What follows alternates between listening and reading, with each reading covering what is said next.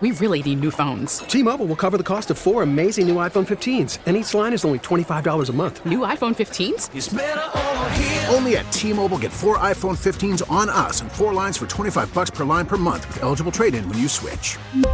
Minimum of 4 lines for $25 per line per month with autopay discount using debit or bank account. $5 more per line without autopay, plus taxes and fees. Phone fee at 24 monthly bill credits for well-qualified customers. Contact us before canceling account to continue bill credits or credit stop and balance on required finance agreement due. $35 per line connection charge applies. See T-Mobile.com. Hey, Rob Bradford here. I have set out on a mission with my good friends at FanDuel to prove what I have known for some time. Baseball isn't boring.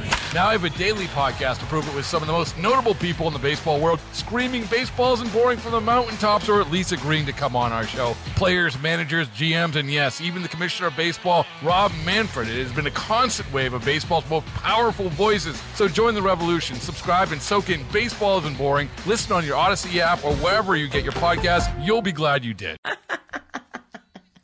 It is now 8:06 here at WCCO. Welcome back. I'm excited to talk about telehealth. I know you've heard about it. Many of us have talked about it.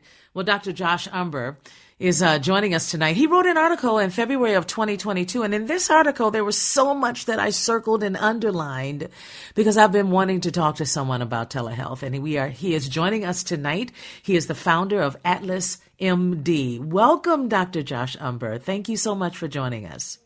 Good evening. Thanks for having me. Good evening. I understand that the title of this article is telehealth here to stay?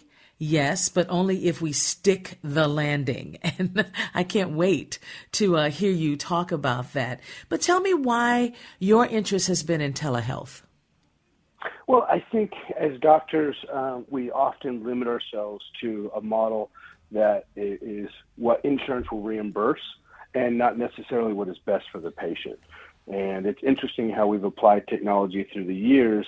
At one point, everything we did was by home visit, and we did it by walking to the patient. And so then riding the horse or a road or a car, was essentially a better version of making healthcare easier. And then even the telephone came out, and that drastically increased doctors' abilities to reach out to patients, but it was met with resistance from the profession.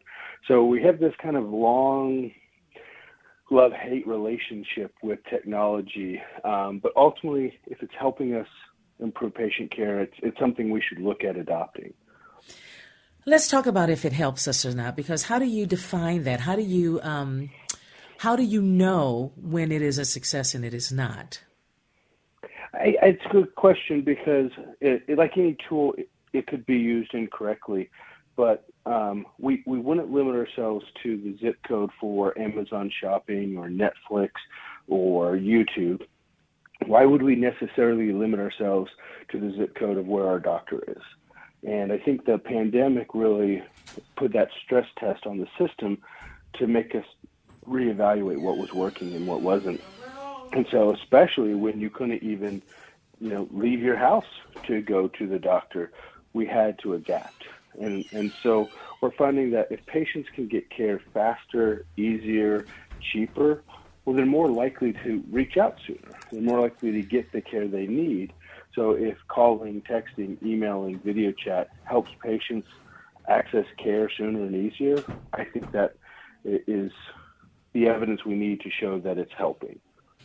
You wrote that one of the best lessons we can learn is the value of telehealth. Here's my challenge. My challenge is I feel better when I'm in the company of a doctor that can tell me it's like we are sentient people. So we need to feel and look into their eyes and trust them, hearing their voice, knowing that they care. It's an experience, whereas telehealth is not the experience I wanted initially. So I'm just curious to know if you ever had patients say to you, I'm so happy I got to come in and see you, doctor. I do. And I appreciate it as a family doctor. It's everything we want to hear from our patients, that they appreciate the healing experience. And I think that's where telemedicine can be done better or worse. So as a tool, telemedicine with a doctor you may never see again probably has less value. But telemedicine as an addition to a doctor that you have a consistent relationship with is definitely a much different experience. So when you can, email a picture of a rash and get a quick response in the middle of the workday and don't have to take pay time off or schedule or catch a bus or disrupt your life, that's great. But when you need more time to sit down and work through, depression or anxiety, sometimes in person is better. Sometimes, especially for my patients with anxiety, they'll be anxious about the appointment. Or they'll wake up at 2 a.m. and really want to pour their heart out, and they can do that uninterrupted by email.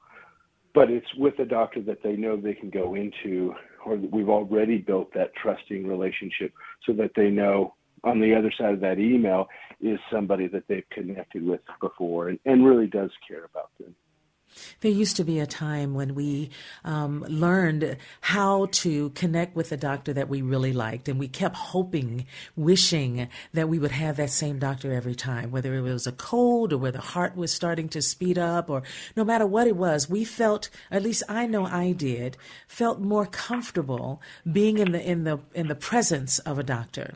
And I'm just wondering, what are you hearing from others, specifically seniors, that you say, hey, telehealth is really great, telemedicine is really great, start looking at this? Is it hard to convince them of that? No, because at least, again, when done well, they know it's an addition to. If we have a snow day, it's wonderful that we can let our patients know, don't come out in the snow, don't risk a car accident or slip and fall and an injury. Let us call you. Let us come to you. I mean, on some level, again, telemedicine is home visits. That's using technology, whether that's Zoom or a car, to provide care in new ways. And they appreciate the fact that, great, I don't have to go through the snow to get the appointment that I made 3 weeks ago, because I can make another one just as easy for when weather's nice. Or I can talk to the doctor and not forego the care, but also not have to fight the weather. So it really is meant to improve that relationship. Some of those older patients are traveling, or they may not have a car, or they may just not have as much access. So if they can call and talk, then it still gets a lot of care done while streamlining kind of the rest of that process.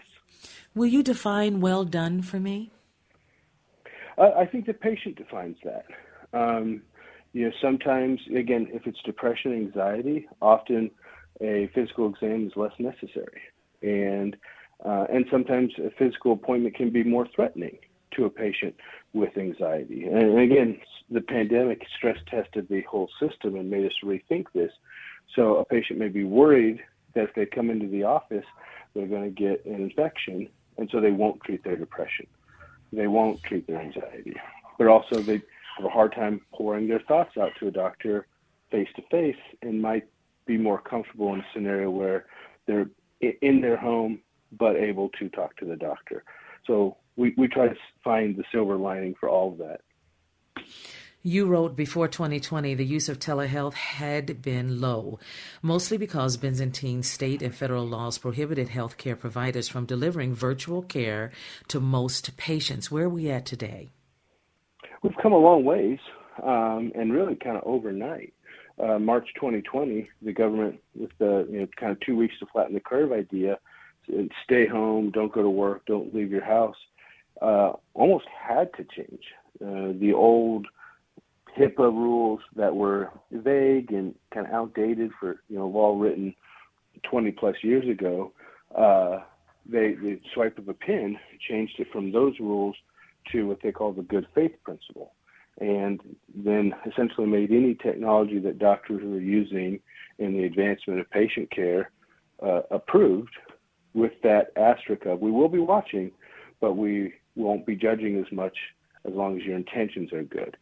And that allowed us to go overnight to use calling, texting, emailing, Apple FaceTime, Facebook Messenger, kind of whatever the patient was comfortable with.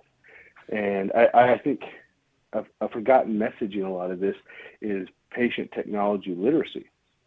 Not all patients are able to sign into a complicated portal. Secure is good, but so secure that we don't end up using it, it's throwing the baby out with the bathwater.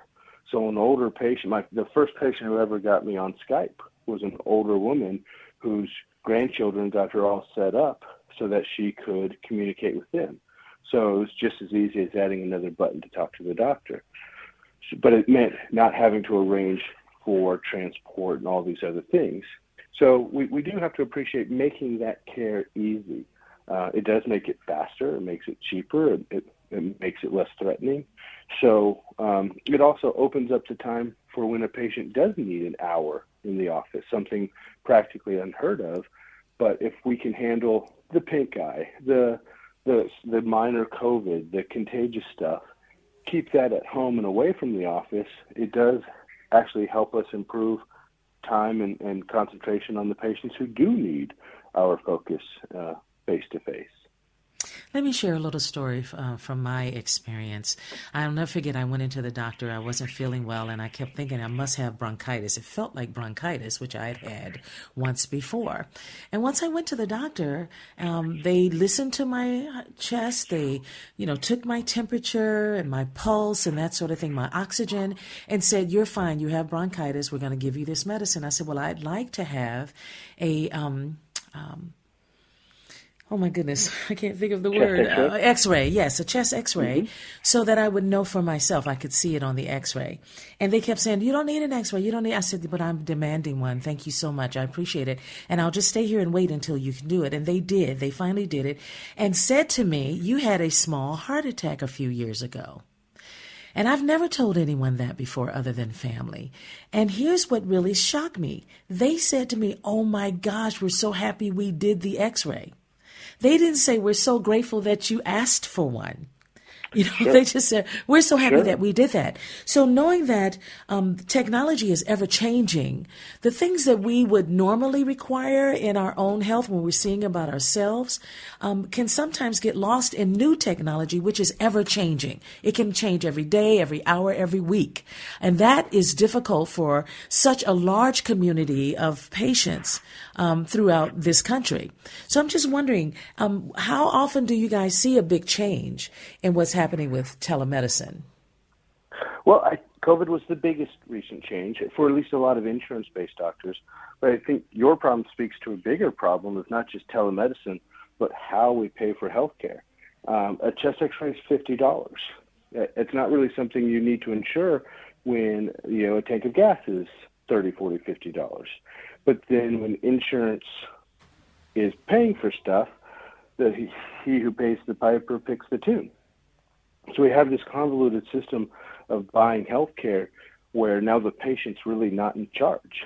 And that's unfortunate because it does lead to all these other systems processes where we say, "No, you can't have that because it's not in your insurance," or we don't know if we'll be paid for it, or how will we code for that. And on some level, that's doctors' faults for participating in a broken system. Some way that's insurance's fault, because if you order a chest X-ray and it comes back normal, they'll say, "Well, you should have known it was normal, so we're not going to pay you for it." Because we sure don't want to be encouraging you to get X-rays on normal people. So then the doctors are in this, uncomfortable position of, do I make the patient happy and risk losing money? Do I, order the test and risk giving them a big bill if it does come back normal? Because it's more expensive under an insurance model when it doesn't need to be. So it speaks to a larger problem that we also try to fix through different ways, price transparency and direct care, because we do need patients being able to work as a team with their providers, because everybody's definition of good care is a little different. Some people don't want X-rays. Some people do want meds and don't want meds. Healthcare is hard to rubber stamp that out for everyone. It's very individualistic. It really is. And I know that, how the care was delivered really matters to you. And so as you watch and see this, I'm not even sure how the doctors are being paid, but they are. I mean, I've never written out a check on the telehealth conference call, and that was just twice. I've only done it twice. And I have to tell you, even though I was able to see my doctor, he had a lot of questions to ask for me, and hearing me breathe and that sort of thing is how he came to his conclusion. And I just have to say to you, I'm just not sure if it's enough. Are you hearing from patients that it's enough? Well, I think it depends on what you're using it for. Through COVID, reflexively, a lot of doctors, since they couldn't even get staff or open their practices or have patients come to them, they had to do the best they could over the telemedicine options, Zoom or phone. But again, not ideal. The ideal scenario would be where you get the best of both worlds. We don't have to pick between Target in-store shopping and Amazon shopping. We get to have both of them. We don't have to choose between shopping for our groceries ourselves or ordering online. We can choose to see what works best for us at the time. And so telemedicine dictated top-down, saying this is the only way you can use it, sure, that is definitely flawed. But telemedicine where it's a team approach and you can call, text, email your doctor for initial care, for follow-up care, your patients are going to have questions. They say, okay, I know we kind of talked for 15 minutes, but now 3 days later, my symptoms have changed. Is that a whole new visit? Can I email and get a follow-up question? Or I know you told me I should do this, but yeah, I read online something that, that could complement that. So, rarely is a good visit limited to the short amount of time we have in front of patients. And it's not right for everything. You're right. I can't listen to your lungs over the phone. But it can help keep people who have mild symptoms at home so that I can have more at-risk patients come to the office. So it really is, it's a mix. So then telehealth is here to stay, but within a specific parentheses around it, what you can do with that. And also, I wanted to ask you before you go, the nurses. It's really important. When I see my doctor's nurse, I feel comforted. I've been to her several times. I've gotten used to her. She knows the questions to ask me. I know the answers that I need to come there with. How does telehealth affect that relationship between nurse and doctor? I think in an ideal model, it doesn't. The nurses can use all the same benefits of technology that the doctors can. Being able to email the nurse for the clinic that you trust is also very helpful. Maybe it's a conversation about how we're going to do blood draws or wound care or refills, or just, hey, we've known each other a long time. I have a question. And I don't want to bother the doctor. The doctor's busy. And so that hand in glove, any technology that's helping the doctor care for patients is also going to help the nurses, and participate in that role and add value. It's a remarkable understanding that we all need to get, and knowing that telehealth has been around for a very long time. I think a lot of us don't realize when the first medicine was even formed, when someone actually went to your home or found a way to do that. But I was reading it in your article, and it's the Lancet article from 1879. Do you want to share anything else about that? I think it's just such a great point that throughout time we have this love-hate, love-fear relationship with change and technology. And to go back that far and have people questioning whether or not telephones help us. I mean, we're communicating across radio and cellular and smartphones, and that's a technology that helps us reach more people. I don't think we'd ever go back to the Pony Express, but in 1898, the time it was published, a lot of people were afraid of what does a phone visit mean. But it was an addition to, because at least phones with more access, and not everyone had a car. Phone service was cheaper than a car, so they could still get some answers easier, cheaper, faster. And for a lot of what we do, that's still important. Not everything needs to be a visit, but then when we handle stuff online, then it makes the in-person visits last longer, be more focused, etc. So funny to think what we accept now is wonderful, phones, didn't immediately get that warm reception, no pun intended. Well, just for me, my understanding with my technology, the iPhone and all of that, is that it breaks down too. And oftentimes if there's a storm or something like that, it can be interference. And so, yes, there are problems all around, whether it's on your phone, on your computer, or if you're in person. So I do understand that, Doctor, and I will keep reading and try to catch up on this as much as I can. Thank you so much for joining us tonight, Dr. Umbre. I really appreciate it. Well, thanks for having us, definitely. All right, that is Dr. Josh Umbre, founder of Atlas MD. If you want to hear more about it, do check out his article that was written in February 2022. It's called, Is Telehealth Here to Stay? Yes, but only if we stick the landing. We'll be back. It is now 8:32 here at WCCO. Welcome back.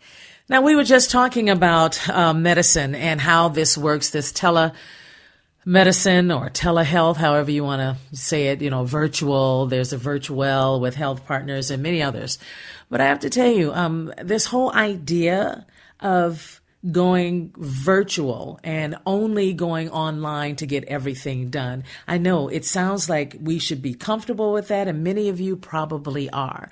But we also know that there are some glitches in that, right? There are always glitches when it comes to technology, even though the technology has truly made a difference in our lives. I'm the girl that still purchased a map of the state of where each of my nieces and nephews live. If there's someone in New York, then I'm going to send them a map of the city that they're in and a map of New York. If it's someone in Atlanta, I'm going to send them the same thing, whether it's in the city of Atlanta or in the state of Georgia. Give them both those maps, because the challenge is if all of those satellites that deal with our phones and that sort of thing are up there and something happens that knocks them out, will you be able to get from here to there?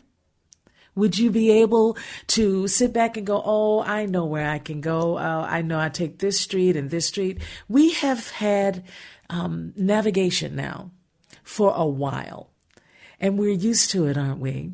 It seems so easy to use. Jonathan, do you use your navigation? I have, yes. Right, I have too. But I also think down the road, down the line, okay, what else do I need to have just in case that doesn't work for me?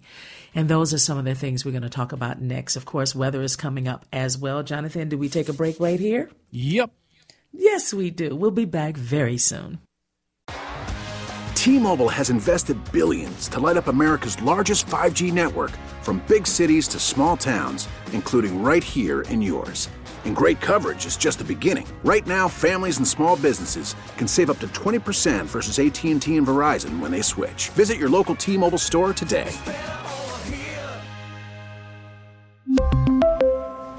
Plan savings with 3 lines of T-Mobile Essentials versus comparable available plans. Plan features and taxes and fees may vary. Hey, Rob Bradford here. I have set out on a mission with my good friends at FanDuel to prove what I have known for some time. Baseball isn't boring. Now I have a daily podcast to prove it with some of the most notable people in the baseball world, screaming baseball isn't boring from the mountaintops, or at least agreeing to come on our show. Players, managers, GMs, and yes, even the commissioner of baseball, Rob Manfred. It has been a constant wave of baseball's most powerful voices. So join the revolution. Subscribe and soak in Baseball Isn't Boring. Listen on your Odyssey app or wherever you get your podcasts. You'll be glad you did. Welcome back, everyone. Welcome to Steele Talking. I'm your host, Geraldine Steele. Of course, in the next hour, 9 o'clock, is all about Center Stage, all things arts and entertainment, and we hope you'll stick and stay and join us for that talk. We've got some great guests, and Rohan Preston is coming back tonight. Also, in the 10 o'clock hour, my son, Michael Battle, and I, we do a show called the Mom and Michael Hour, and it is my favorite hour at 10 o'clock, so don't go away. Don't go to sleep if you don't have to, and we'd love to have you join us tonight. So here's the thing. We were just talking about technology a minute ago, and I know that we really believe in it around the world. It's really quite remarkable how much technology we have. And I know for a fact that so many of our children and our parents are not prepared. The parents are not as prepared with technology. It's difficult, hard to understand, even hard to use at times. Young people want more and more of it, right? They just love the technology, how easy it makes their life, even though they may not remember when they were, 10 years old and how things were. But today, when they're 24 and 25, it's a whole nother world. But there's an article that said a day without technology, and what would that look like? And this was written on March 18th, 2021 by Jessalyn Madden. And here it goes. Imagine this. You wake up one day in a world without technology. All the computers on the planet just disappeared. First of all, you wake up late because your smartphone alarm no longer exists. Once the initial shock of the situation wore off, you start getting ready for work. Unfortunately, you wouldn't be able to turn on the lights, shower, or brush your teeth. Why? Because power, gas, and water are public utilities run by massive computer systems. Then you would get dressed and go outside to your car. Unless the car was manufactured over 3 decades ago, it wouldn't start.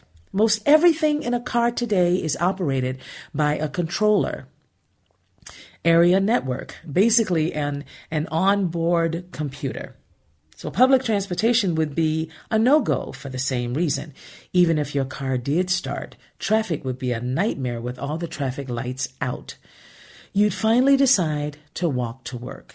Your day without technology is not off to a good start. So what is life without modern technology like? It says in the article, after several hours of walking, you would get to work where you'd encounter a similar situation. The technologies that get you through everyday life would be missing. You'd ponder conducting business by postal mail, right? Providing that it's still functioning. But it would likely take too long to get your correspondence where it needed to go. How about this? Lunch would be whatever hasn't spoiled yet. It looks like the whole workday is a wash, and getting home is going to be just as hard. Making dinner will be like camping. Now, I know this sounds like doomsday. I'm not trying to sound like that at all.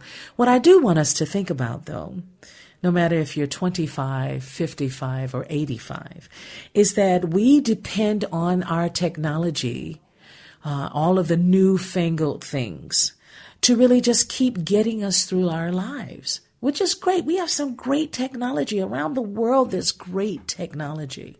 At the same time, if that technology is taken away, even for a day or a week or a month or a year, the bottom line is, are we prepared to be able to deal with that? I'll never forget my sister. The lights went out in her home, and her and her husband and the children were like, what are we supposed to do now? And I'm sure many of you have done this before. The lights go out, you light the candles, and you play great games. This is kind of who we are in Minnesota.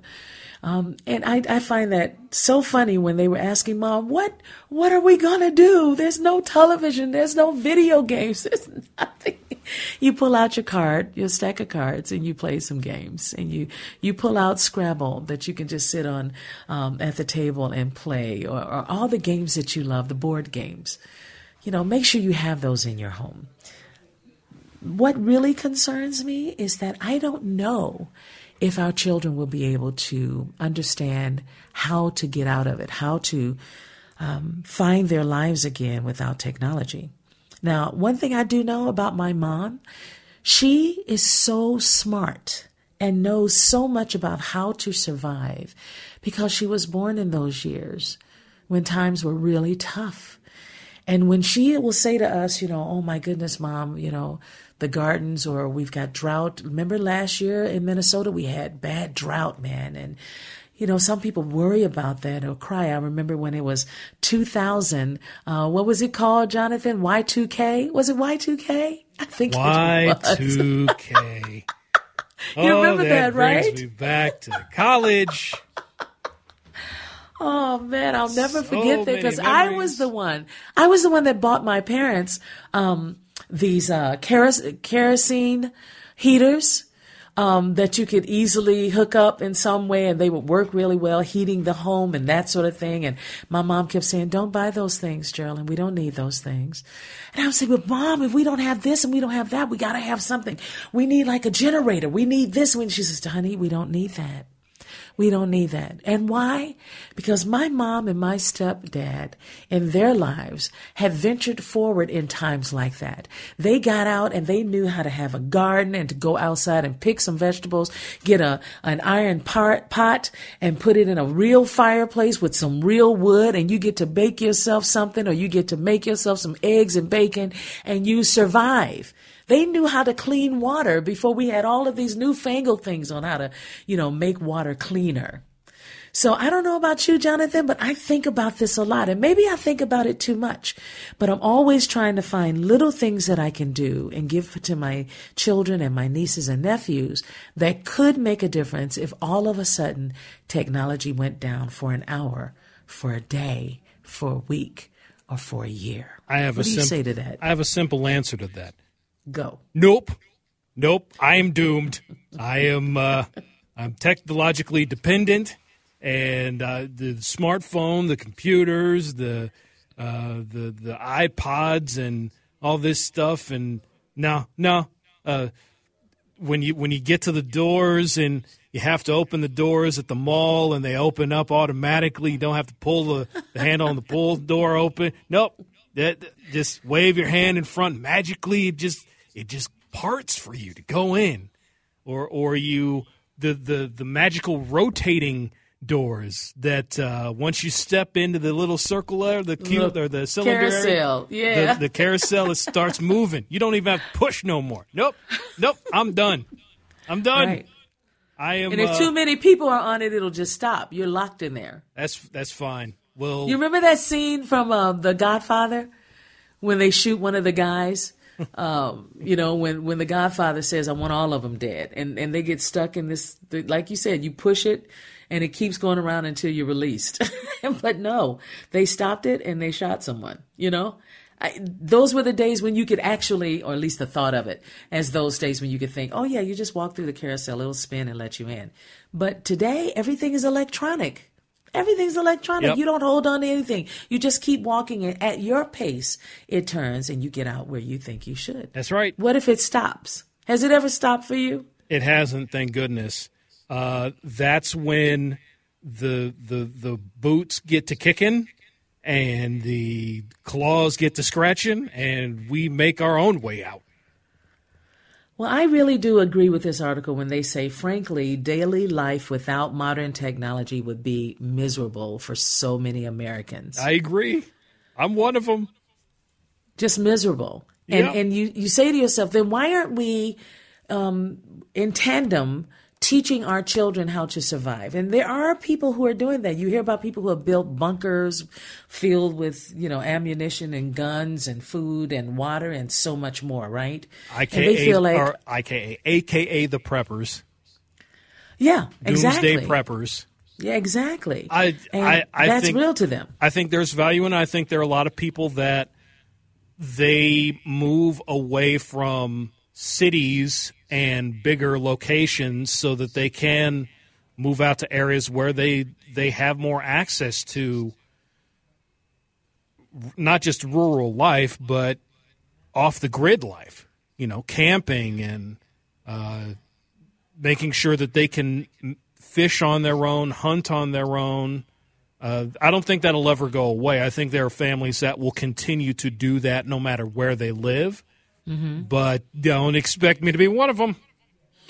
Well, I tell you, there was a question that was asked in this article that I found. What can you do in one day without technology? And it says in 2013, Code.org, a nonprofit organization dedicated to expanding access to computer science in schools, they published a video called What Most Schools Don't Teach.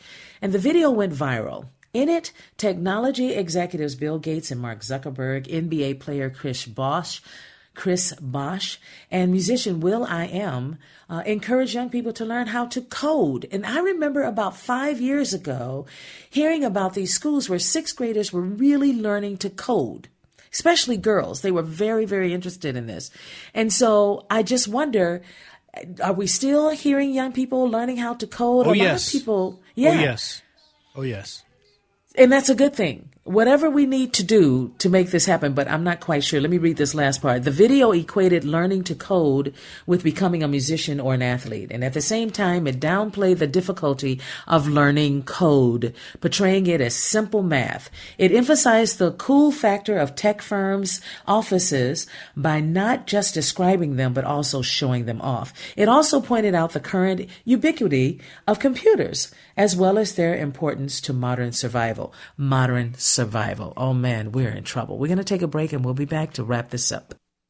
It is now 8:56 here at WCCO. We only have about a minute, but I want to share with you the 6 benefits of unplugging from technology. Number 1, reduces stress and anxiety. Unplugging from technology is like a reboot for your brain. Opportunity to focus on appreciation and gratitude. Provides more time for simple pleasures. Reduces feelings of loneliness. Connect with the natural world and allows you to be present. Well said. Look, you guys, I'm not against technology by any means. I just want to make sure that if it goes away, I'll be prepared and I'll be able to keep going, keep moving up. That's our hour. We'll be back in a moment with the next hour, Center Stage. T-Mobile has invested billions to light up America's largest 5G network, from big cities to small towns, including right here in yours. And great coverage is just the beginning. Right now, families and small businesses can save up to 20% versus AT&T and Verizon when they switch. Visit your local T-Mobile store today.